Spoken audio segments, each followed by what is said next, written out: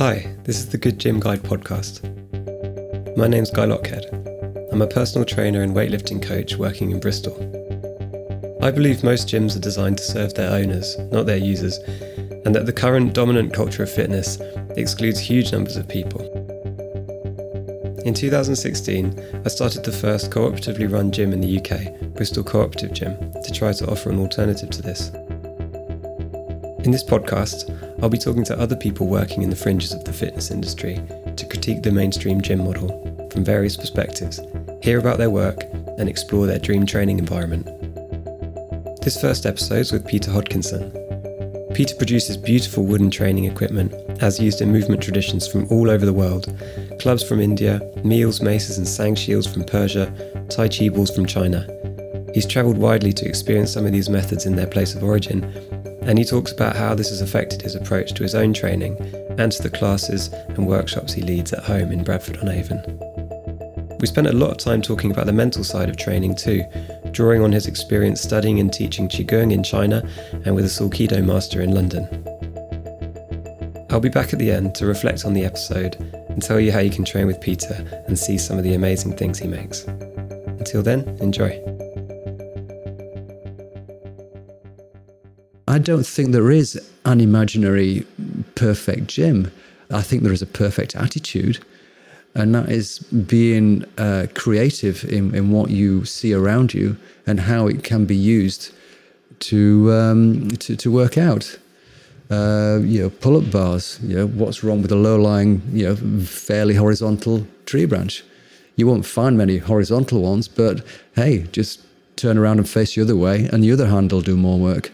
Likewise, I've seen some great club moves out there where people have just found a piece of driftwood and use it as a garter or a mace. Some people have actually hand whittled, if you like, their own makeshift clubs, and we're pretty much going back to primal fitness here. And what we've done over the years since then is just sort of hone the techniques and how to use them. I'm honoured to sort of train with a guy in Bath, Tom Crudgington, and he's been trained by a top Iranian Pahlvani wrestler, and he has shown him so much of his knowledge that Tom now employs today. And he doesn't go all straight out into showing people, the crazy stuff. It's there, but he will have you doing simple stuff. Always simple. Keep it nice. Keep it neat.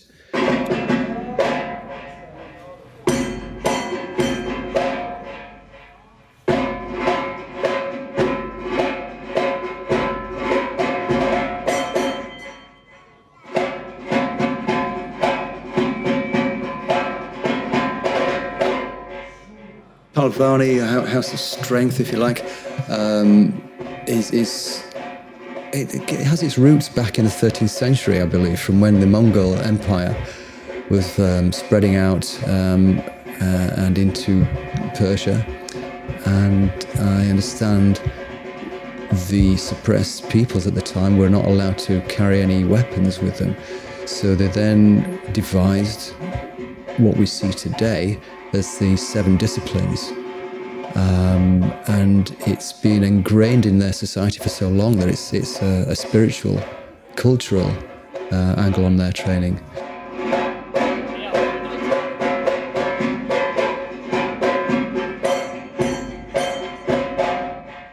The setup there is very sort of clear, and there's usually a circular lowered pit where groups of men will get together and practice these 7 disciplines. Outside, you will have a guy who will be chanting and playing a rhythmical percussion instrument that they will then cast their clubs to in that same speed of the music.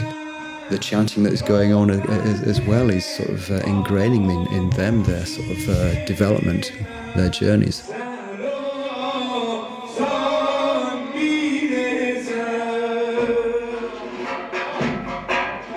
I've been introduced to 3 of these disciplines. The Meals, the Shenna push-up boards, and more recently the Sang shields. And these shields are very barely known outside of Iran, but they are an amazing tool which I can see coming more into the Western world the more they discover what benefits they can bring. It's like all these tools, they're a leverage away from your regular grip. It doesn't take a heavy weight. It just takes a bit of leverage to create the same kind of torque that you might get with a kettlebell.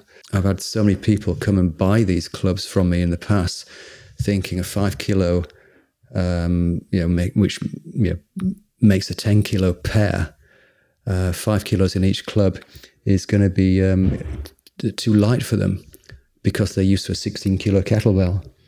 But as soon as they start to try and learn some of these dynamic moves, they come back and say, "Can I have a lighter one?"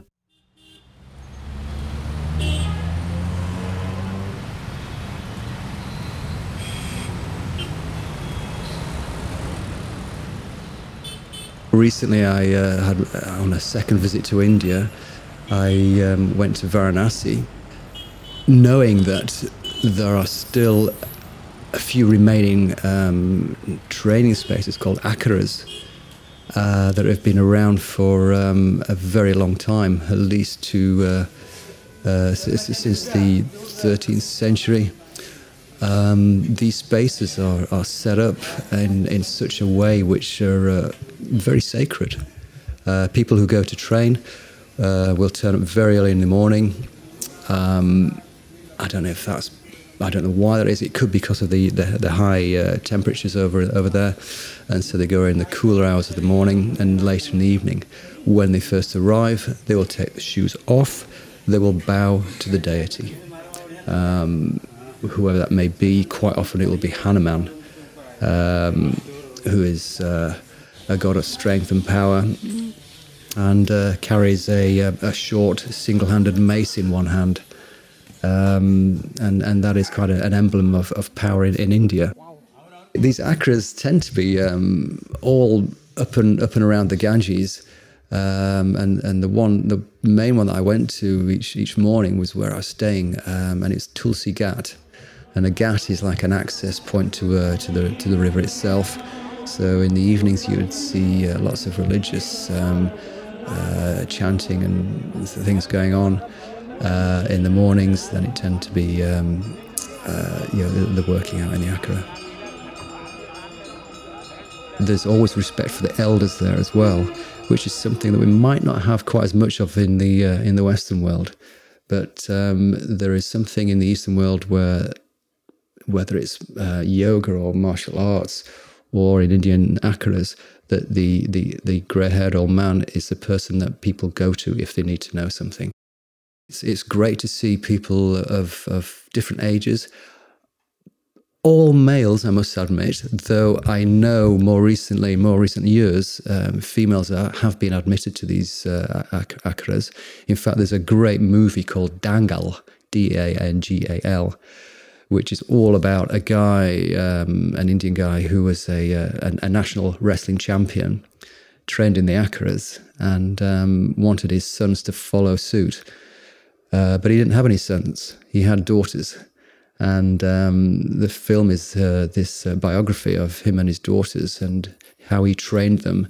They weren't allowed into these akharas, but he built his own in a local field and trained them. And eventually they grew up and became international champions.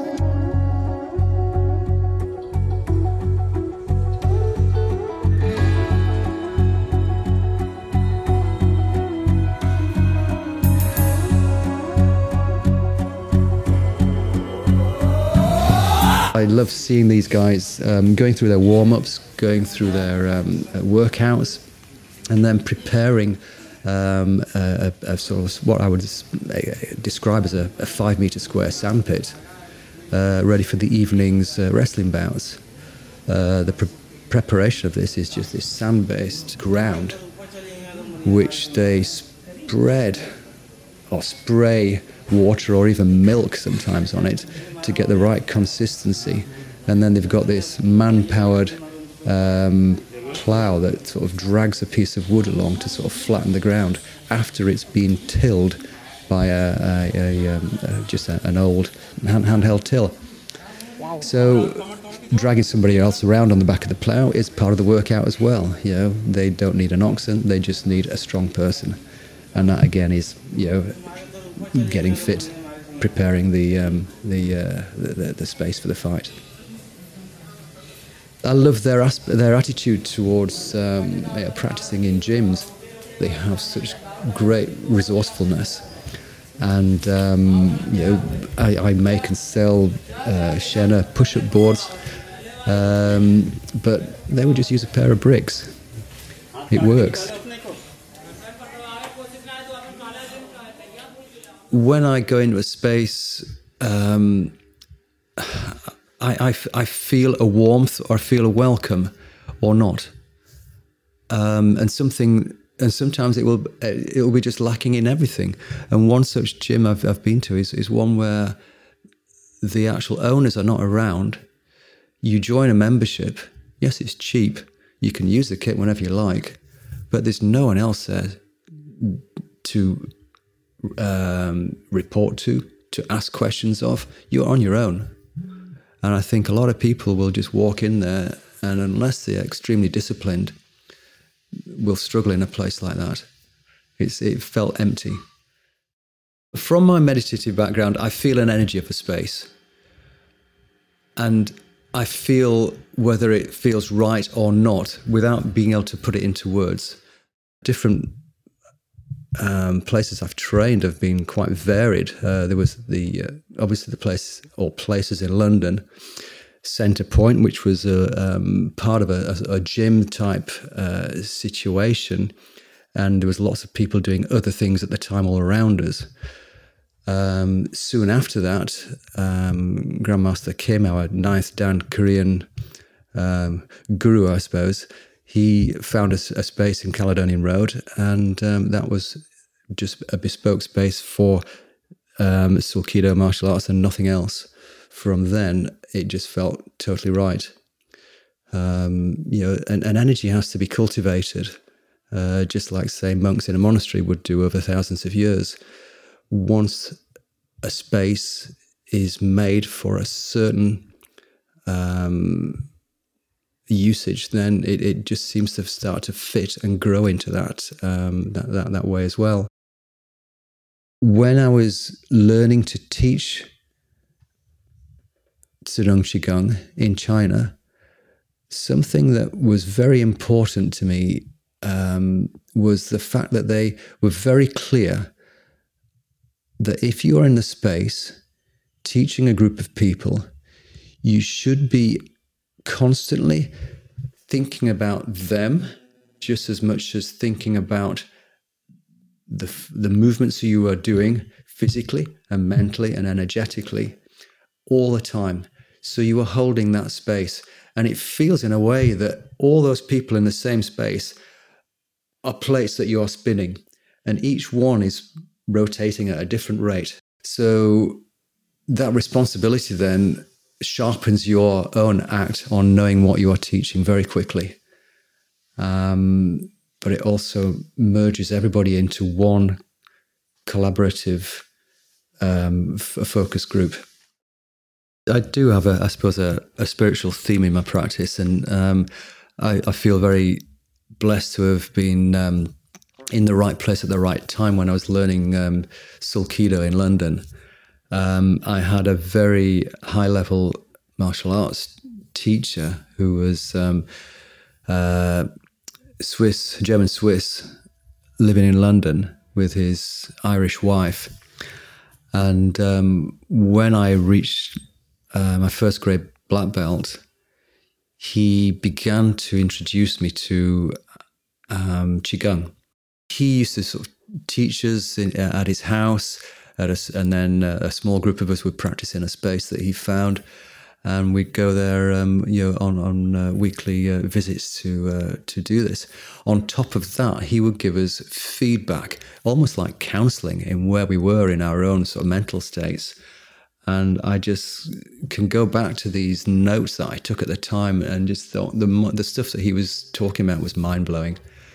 And it was just all about self-development, self-improvement, removing the ego, but becoming dedicated in whatever you want to do. And it's a mentality that you can then put into any area of your life. Say if you're just sort of in the kitchen and cooking, you put your energy into it, you put your positivity into it. The result is something far better.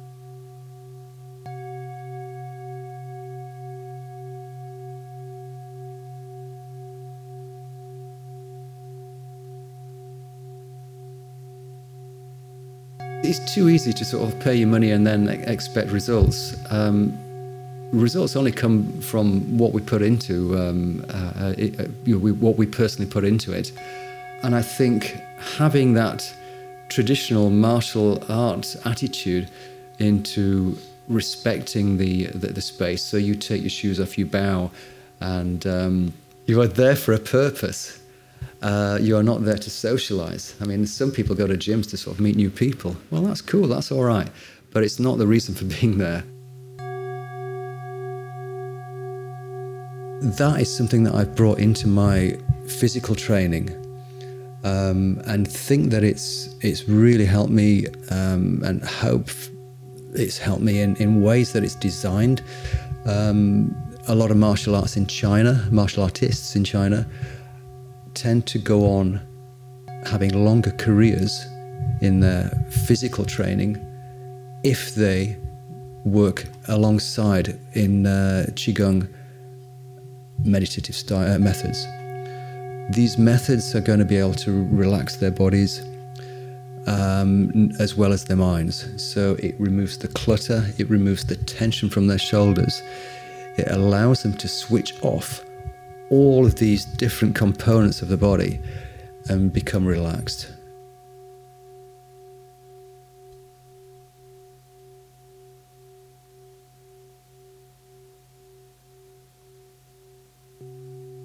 I encourage anybody to find someone local to where they are who can help them in that kind of a journey. Put them together with physical, cultural training and mindful Qigong meditative training. I think it's just an amazing combination. You've got pure yin and pure yang that will keep you going for a much longer period. I do have certain rituals, if you like, but it's just in remembering who my teachers of the past were. And when I enter a space, if I go into it and take their energy with it, it kind of feels like you're getting a superpower. It's a great way to begin whatever practice you're doing, because you have a very different, clear mindset. If you just sort of say to yourself, I wonder what it would feel like to practice like a master, and then you start your practice, very different things will come out from it. From, hey, here I am, it's a warm day, the sun's out, I think I'll go and swing my clubs.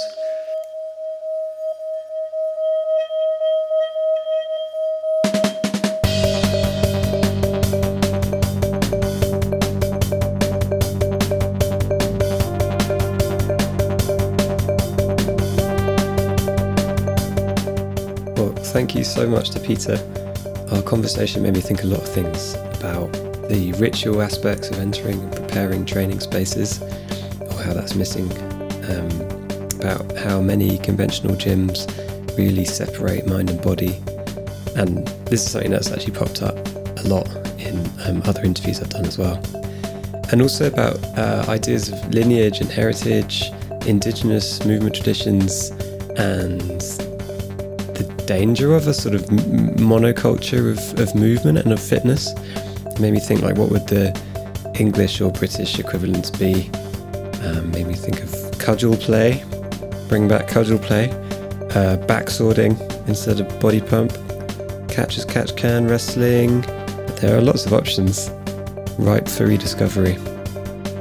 It also made me think about cultural attitudes towards age and training for longevity, and about how important our relationships with our coaches and mentors can be, but how we tend to have to pay a premium for that over here. Peter sent some really amazing photos from his travels in Varanasi, so I'll put them up on the episode page at thegoodgymguide.co.uk, and you can also find links to his website there, which is Body Mind Fit, and some of the other things he mentioned in the episode. So thanks so much again to Peter. Thanks also to Yaz Clark for production support, and to Steph Weiss for the graphic design. Next time we'll have a wonderful interview with Devaki from Curvy Girl Yoga. We'll hear about her experience of mainstream gyms, how she's nurtured a brilliant community of women size 16 or more who practice yoga, and her beautiful vision of a gym by a lake. See you there.